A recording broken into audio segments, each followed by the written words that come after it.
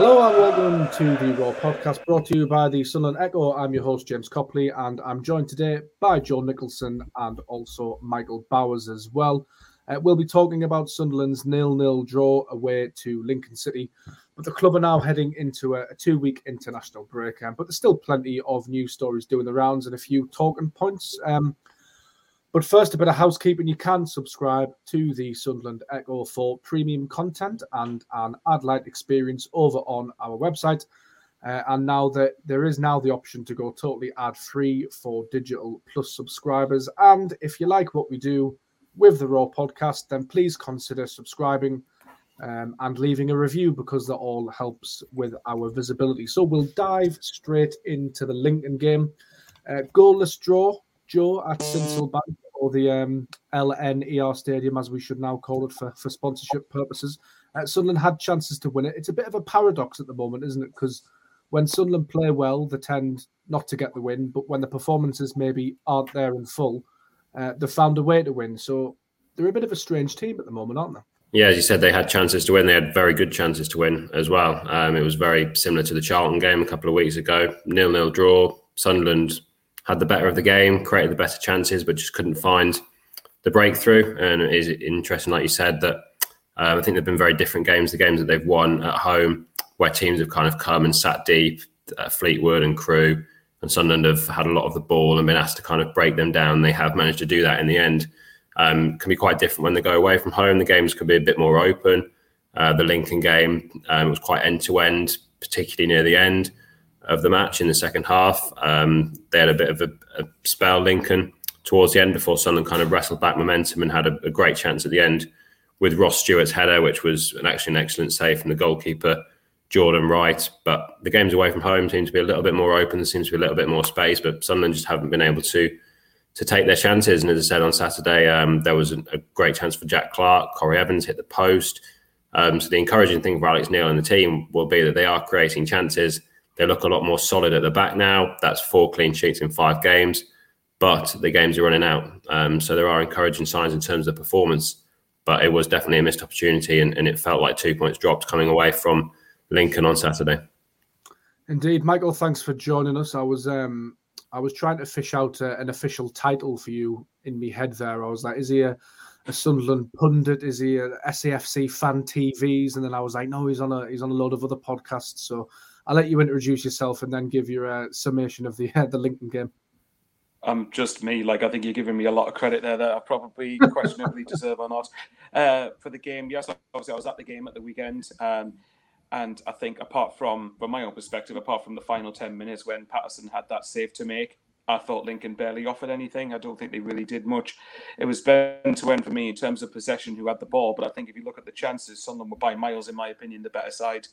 And like Joe touched upon before, it's quite weird because with Alex Neil at the minute, it seems to be an extreme where we play not so well and win, or we play really well and draw.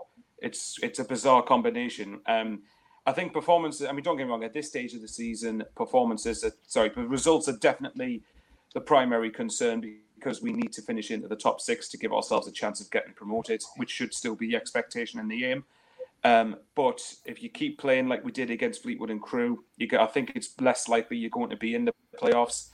And I think, the thing you could look at it is maybe Lincoln tried to have more of a go at us being at home, and it allowed us to sort of press them a bit more. But like you guys have said before, was it Jack Clark had a hat-trick of chances, 2 in the first half, 1 in the second. The 1 in the second, how he doesn't score that, I do not know.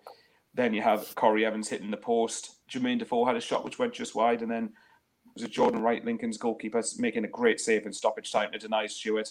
I thought Sunderland easily deserved the win. But the thing that made the result a little easier for me was the fact that Sheffield Wednesday had a 0-0 draw away at relegation, threatened Gillingham. And then I think Wickham apparently dominated at Portsmouth, didn't win either. So I think it's important that we don't overestimate. Well, obviously, respect teams around us to a point, but don't overestimate them and make us think that they're going to win every single game. Out of the last 7 games, sorry if I'm stealing any future talking points, James, but out of the last 7 games, Sunderland, for me, probably need to win 4 of them to maybe make sure of a playoff place, 4 of them with a couple of draws. And I think this side's capable of it. I think Saturday was a balanced performance where I thought defensively we were very good. I'm not going to bore everyone with clean sheets because you're all sick of how I feel about clean sheets at this point. Midfield controlled a lot of the game. We just did everything right but score. If we can play like that, it's a big if though because every game's different. But if we play like that against Gillingham on the 2nd of April, then I'll be astonished if we don't win that game. But it's ifs and buts. That leads us nicely into the next talking point on the plan that I only shared me and Joe into, which was possibly a little bit of an oversight on my part. But we'll talk about the run-in and the League One picture. So Sunderland's final games are as follows. Gillingham at home, Oxford United, obviously a playoff rival away from home, Shrewsbury at home, Plymouth Argyle away, obviously they're very much in the mix for the playoffs as well, Cambridge United at home, Rotherham at home, which is an interesting one because the Millers potentially could have nothing to play for by then, but they do have a very tough run-in, and I think they're without a win in the past 5 games, so that's a really interesting fixture for me. And then Sunderland finish up on the final day against Morecambe away from home. Joe, what's your gut feeling and sort of analysis on that final run-in for Sunderland? Because there are a few tricky games in there, a lot of winnable games, but there's a lot going on in terms of that playoff picture at the moment, and it's not guaranteed that Sunderland will even get there. Yeah, as you mentioned there, some big games, the two which really stand out are the Oxford and Plymouth away.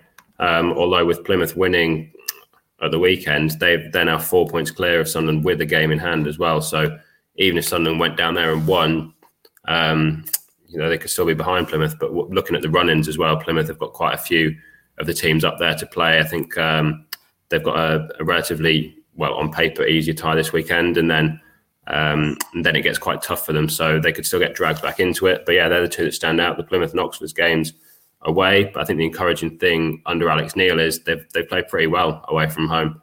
The way that he sets his side up, maybe teams, as we've said before, are a bit more, when they come to the Stadium of Light, they maybe naturally come and sit in and try and make it difficult for Sunderland. So those sort of games have suited them under Alex Neil. We saw them obviously get the early goal at Wigan and controlled that game very well, played well at Charlton, played well at Lincoln, but just couldn't take the chances. So that's an encouraging sign. The home games, you would obviously expect them to win. The likes of Gillingham at home, Shrewsbury at home, Cambridge. But as we've seen before, it's not always that simple, and teams can come, sit in and be a threat on the counter-attack, as we've seen before this season. So it's quite hard to make predictions, but I think I've been encouraged by how Sunderland have played the last few weeks. I think they're a lot harder to beat under Alex Neil. As we've said before, with the clean sheets, that gives them kind of a platform. I think he's found this formation now with a back three, with Dennis Serkin and Carl Winchester in there, with Bailey Wright being kind of the dominant centre-half in the middle. That gives them 3 men at the back and allows them to kind of combat the counter-attack, which we've seen teams do, especially when they've come over to Sunderland, come and hit them on the break. And I think the creativity as well. I thought Patrick Roberts had his best. Alex Pritchard is to come back. Hopefully Nathan Broadhead as well to come back to give them a few more options at the top end of the pitch. So I'll be encouraged, but yeah, it's very tight and there's only 7 games left and the margin for error is still pretty small to get in the playoffs. Yeah, it's a bit mad really that we're talking about Sunderland potentially missing out on the playoffs and then being involved in the race for the playoffs, given the position earlier on in the season, the expectations coming into the season as well. It was definitely not that Sunderland would struggle to get into the playoffs or have a fight on the hand with however many games to go. Michael, how do you see the playoff picture? And I guess how confident are you that Sunderland can do it this time around? Well, I'll reference Joe calling Bailey Wright a commanding centre-half because that justifies my loving for the bloke, because I rate Bailey Wright extremely highly. I think I'll just touch on that quickly. I think he's a very physical presence and a very commanding presence that I think we've missed for large parts of the season when he hasn't been playing. For the run in itself, I mean, it's a mixed bag of fixtures, really. You know, you've got, again, Oxford and Plymouth, but as you two have said before, the fact that where we set up away from home, it might suit us, those games being away from home. Because both Oxford and Plymouth, I can't imagine they're both going to sit back at home against Sunderland. I'd imagine that they're both going to want to give it a go. And providing the Sunderland are resolute, then there's no reason why we can't win both of those fixtures. But of course, they're tricky fixtures, as every game is. Rotherham, as you said, James, is a funny one because my instinct says I still think Rotherham will turn it around and finish in the top 2. But I would like them to do it before then. So because if Rotherham have got nothing to play for then I could see Sunderland beating them. I know Rotherham have been exceptional away from home in terms of, I think they haven't conceded a goal in the first half away from home this season. But as we know, Sunderland at home tends to be a different kettle of fish in terms of results anyway, barring that flip around the time Alex Neil was appointed as opposed to away. But the game, like I said, the games that you really need to be winning for me, and again, it is on paper, but we're saying it for a reason. Gillingham, granted, they're scrapping for every point they can get. So that won't be a walk in the park by any means, but we have other playoffs to play for as well. Shrewsbury and Cambridge, in a funny way, I'd imagine they're both going to be relatively safe by then, so they might have nothing to play for. But of course, it could work the other way, that they have more freedom, couldn't it? So it just depends which way you look at it. Morecambe could be relegated or safe by the time we play them. I think when we're playing teams, I think could factor into the results. But for me, my gut instinct still says I think we'll finish in the playoffs. I still think that the balance Alex Neil's got with the side, the fact that if you look at people saying the issue scoring goals, there's only 2 games, if I'm right, there's only 2 games since Alex Neil's been appointed that we failed to hit the back of the net. I might be wrong, which obviously is Charlton and Lincoln, ironically probably our 2 best performances, you could argue. But the fact we are keeping more clean sheets, I said I wasn't going to mention it, but I'm going to be a hypocrite. The fact that we are keeping more clean sheets, I think does build a foundation, as Joe alluded to. And the fact it spreads confidence throughout the team. If you're conceding goals left, right and centre, that's going to affect you mentally going forward. And the fact, I think, that if you are keeping clean sheets, you can be bolder and take more risks, knowing you're less likely to get caught out and concede at the other end. So as a long-winded answer to your question, James, as I always tend to do, I still think Sunderland will finish in the playoffs. Who drops out of it? I don't know. Plymouth play, at the time of recording, it's Tuesday afternoon. Plymouth play Cheltenham tonight, which is basically their game in hand. And then obviously we have a game in hand on Plymouth by the time we next play, but it just depends. Plymouth's running's difficult. Oxford have a few difficult games in there. I think Sheffield Wednesday have got to go to MK Dons. Bolton, we know ourselves, that's not an easy tie. Wickham, without swearing, it's not a very pleasant fixture. And then I think, was it Portsmouth? Although granted, by then they'll probably be out of the playoff mix. So it's tight in the balance. As Joe said, the margin for error is quite small, but I still think Sunderland should have enough to finish in the top 6.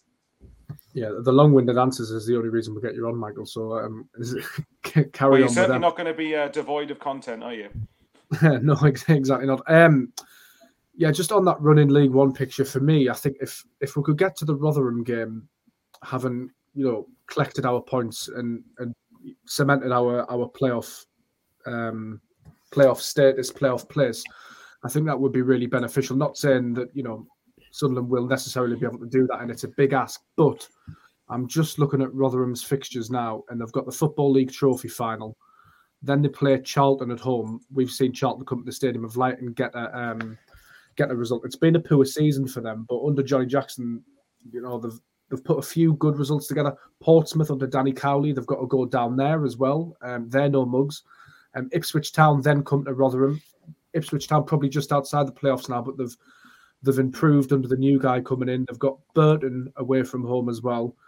Oxford then come to Rotherham. Obviously, Oxford could be fighting for their lives in the playoff picture, like Sunderland then as well.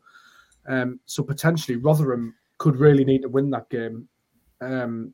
So if Sunderland could get to that point without that being an even bigger game than it already probably will be, that would be helpful. Whether that happens or not, we don't know. There's probably going to be more than a few twists and turns with it being Sunderland involved. Joe, if Sunderland were to cement the playoff spot, and it's a big if, hypothetically, who would you not want to face in the playoffs? Or we'll flip that question a little bit. Who do you think Sunderland would have the best chance against? It's very difficult, isn't it, to say in one-off games who you'd want to face or not want to face. I mean, you can look at previous fixtures this season. Sunderland played away at MK Dons, for example, right at the start of the season and won 2-1, but a lot has changed from that game. They're obviously in a great run of form, MK Dons, potentially an opponent in the playoffs, but they came to the Stadium Light a couple of weeks ago and didn't think they were anything that special, although they were quite pragmatic and got a 2-1 win, so that was probably quite encouraging for them. But one thing I would say is go back to the fact that Alex Neil is building he's built a kind of solid side, which kind of gives them security at the back and has kept clean sheets. I think that will be very encouraging in the playoffs when you're going into a two-legged tie semi-final or a one-off final, and he's shown that he can win promotion through the playoffs with Norwich before in 2015. That will be very encouraging for me. But who you want, it's very difficult to say. MK Dons in fantastic run. Plymouth are going strong. Who else is up there? Oxford. It can be quite a crazy game playing Oxford, score a lot of goals, but maybe concede a few more. So, yeah, it's quite hard to judge who would be a good opponent. But I think with Alex Neil in charge of Sunderland, if they did end up in the playoffs, I'd give them a pretty good chance. I know who I don't want, Michael, and that's Wycombe Wanderers, because I don't fancy playing them in the playoffs at all. Just look at the game at Adams Park against them, and you'll know why we don't want Wycombe. For me, the team I probably, weirdly enough, don't want is Sheffield Wednesday, because I think although Sheffield Wednesday can be inconsistent, I do think they've got the players there to really hurt anyone on their any given day. I think Barry Bannon is someone who they feel runs the midfield. You've got Sadio Berahino up front. You've got a plethora of options at Sheffield Wednesday. As Joe said, I think if the play, well, this is me probably speaking as a fan. If the playoffs was as it is now, so MK Dons, Plymouth, Oxford, and Sunderland, I think that's a huge opportunity for me for Sunderland to end up winning them. Obviously, we know Sunderland's playoff history isn't kind, to say the least. But law of averages would suggest you'd hope that you can't keep finishing in the playoffs and eventually not winning them at some stage. So I've got more confidence, or I should say hope, with Alex Neil than I would have had with, say, Lee Johnson. Because Lee Johnson, although he liked to have us scoring lots of goals, we never kept clean sheets, and that was a big issue for me. Whereas this time, it's more of a balance. If you look at the teams, like I said, MK Dons, if we had them in the semi-finals, personally, I'd be very disappointed not to get to the final. I think MK Dons down there, I think we were comfortable. I know it's at the start of the season, but nevertheless, I thought we were comfortable until Lee Burge made a mistake. And then the game up here, it was just 2 counter-attacking goals. That was, for me, that was it. I didn't think there were anything all that special, but they won't care, and nor should they. Plymouth, obviously, look, the momentum's really with them at the minute. But we were saying this about Sheffield Wednesday a few games ago. So look what's happened. It's a funny one. If I'd say I don't want, probably Sheffield Wednesday or Wycombe, who are the teams below us, funnily enough. And as you know, we know what Wycombe are like. I would detest playing Wycombe over 2 legs, or even the final if we both got there. Yeah, and for me as well, I know you can probably say this every season, to be fair, but I think this season it really does ring true that Sunderland could really do with getting out of this division, because Wigan Athletic, they're probably likely to go up, say for argument's sake that Rotherham go up automatically as well, but it could be MK Dons. You would then have MK Dons left in the division, Plymouth Argyle left in the division, Oxford United left in the division, potentially Sunderland as well. Sheffield Wednesday, possibly Wycombe, possibly still there. Ipswich Town, they're probably going to come good again at some point. Bolton are going to come good again at some point. Portsmouth are going to come good again at some point. Burton and Charlton have been historically strong in this division. Lincoln and Fleetwood have had poor seasons, but they've been okay previously. And then from the Championship, you're going to have Derby County coming down. Now, we don't know what sort of shape they're going to be in. Peterborough look likely to get relegated as well. They've been excellent in League One over past seasons. And then it's sort of Barnsley or possibly Reading as well. Barnsley, we've seen had success in League One, and Reading, I'm sure, would be strong if they did come down. So for me, League One is season on season looking a scarier place. But there is some positive news, Joe, or negative actually, depending on which spin you put on it. But Ross Stewart called up for his maiden Scotland squad appearance, fully deserved for his goals this season. I think it's 22 now he's on. He's League One. Yeah. League One's top scorer, but I think that the thing going through Sunderland fans' minds is the potential for injury, and it does put them in the shop window if Sunderland didn't get promoted. Yeah, I think Scotland have only got 1 game, haven't they? Because their World Cup playoff got postponed. So I think they're only playing 1 friendly. Correct me if I'm wrong, but really, yeah, that was postponed. So I think they're just playing Poland. But yeah, great for Ross Stewart. I mean, fully deserved. I think he's a standalone top goal scorer at the moment in League One with 22 goals. Really impressed with what he's offered the side this season, not just with his goals, but with his kind of link-up play, his kind of aerial presence, running into the channels. And I think he's the first player, if Sunderland don't go up this season, he's going to be the one that there's going to be a lot of Championship clubs going to look at him. And there'll be a lot of interest in Ross Stewart. So, really happy for him that he's been called up. Quite a level-headed guy as well. When I spoke to him kind of after games as well, kind of keeps his feet on the ground, is very focused. I think he maybe sets personal targets, but is not too kind of putting them out there in public. Gets his head down, has worked hard. Thought he linked up quite well as well with Patrick Roberts on Saturday, which was encouraging, and he's linked up well with Pritchard as well previously. So I think, a fully deserved call up for Ross Stewart. We'll have a quick look through the comments on Facebook and Twitter. We are recording this podcast live, so you can throw us any comments or questions, and the podcast will be available on the usual Raw feed. Ben Dawson says the results in the gap of sacking Lee Johnson and appointing Alex Neil have cost us dearly. I completely agree, and it was the case between Phil Parkinson and Lee Johnson, actually, so you thought Sunderland might have learned something there, but they haven't. Tom Gardner says you've got to be confident going into the playoffs and not be afraid of anybody.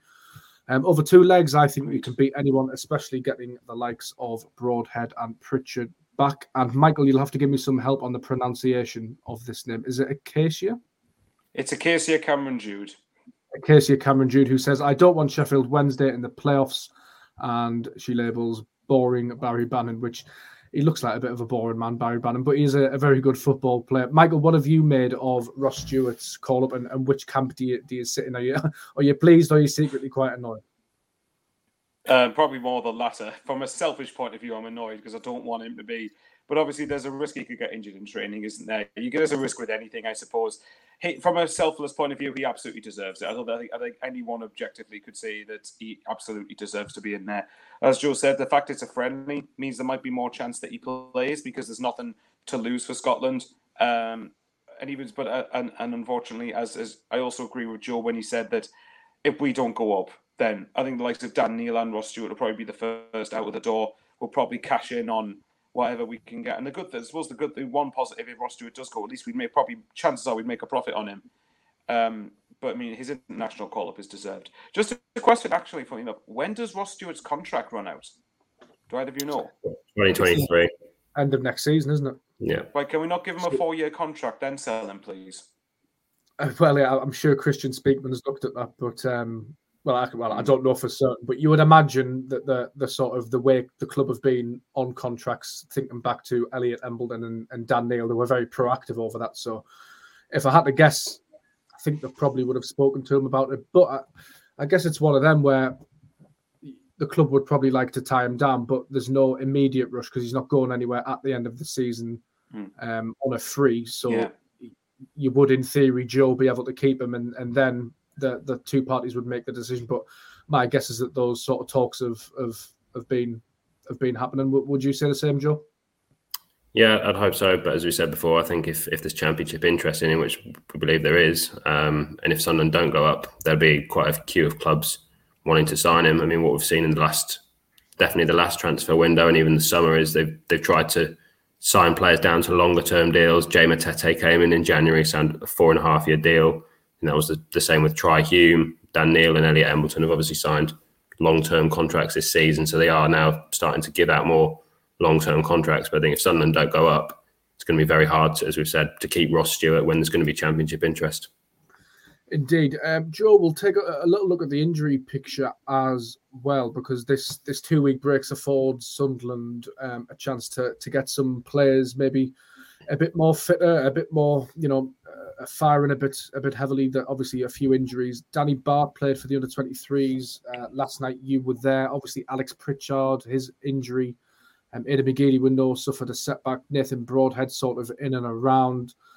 So I guess this 2 weeks does afford Alex Neil a chance to really get the squad fighting fit again. Yeah, the two ones, well, kind of from an attacking point of view that we spoke about the weekend were Broadhead and Pritchard. Pritchard, fortunately, doesn't seem as bad as first feared when he went down at Charlton. We've talking potentially, it looked like maybe 2 months even. Could have ruled him out of the season. It's not that bad. And Alex Neil was saying last week that he's making good progress and hopefully he'll be back after the international break. Broadhead, a bit of a strange one, came back at Charlton, and then Alex Neil was saying it's just a minor issue, but then he's missed the last 3 games. So that is a bit concerning. But when we asked him after the Lincoln game, he seemed again hopeful that he'd be back after the international break. Hopefully this kind of break gives him a chance to kind of recover. But the fact that it's his hamstring again that kept him out for so long, bit concerning, but hopefully we can see him back. Danny Bart, he played for the under-23s last night, spoke to him after the game, and he's kind of hopeful now that he's back after those issues with his ankle. Again, a strange one, because remember when he came in, Lee Johnson was kind of saying, this guy's got a really good injury record, and then he came in, played 1 or 2 games, and then his ankle flares up. Typical Sunderland, isn't it, really? Christ. Typical Sunderland. Just really bad luck for him.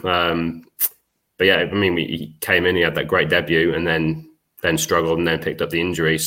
But Sunderland looked pretty assured at the back. I'm sure that'll have been frustrating for him. He'll have wanted to be involved. That's like a microcosm of Sunderland and a player, isn't it? He comes in highly rated from the Championship, good defensively with a good injury record. He gets off to a decent start, then loses 6-0 away to Bolton, and then has a bad injury record. It's just the most Sunderland thing about. Joe, what was the sort of situation with the under-23s last night? Because there was a few first teamers, but then a poor result for Sunderland. Yeah, so they played. About five first. Well, Bath played. Embleton, Jaku, Hoffman played in goal, and Samajli played. Yeah. So that's five first-team players, and they got beat 2-0. So, I mean, they started first 20 minutes, they were all over Burnley. Could have been 3-0 up in 20 minutes, created 3 excellent chances. And then the intensity just seemed to drop. I think that the few passes started to go astray, and then in the second half, they just didn't come out with the same intensity, and Burnley managed to win 2-0. Alex Neil was there watching. Obviously, I think it was just trying to get minutes in those players. Danny Bart obviously coming back from an injury. We've seen before Patrick Roberts played for the under-23s a couple of weeks ago just to get minutes and keep the fitness up. But losing 2-0, and as I said, the intensity dropped quite significantly in the second half. But quite different occasions playing with not much crowd. It was at the Stadium of Light, but hopefully they'll be able to improve if they're making an impact in the league, because Sunderland probably need those players.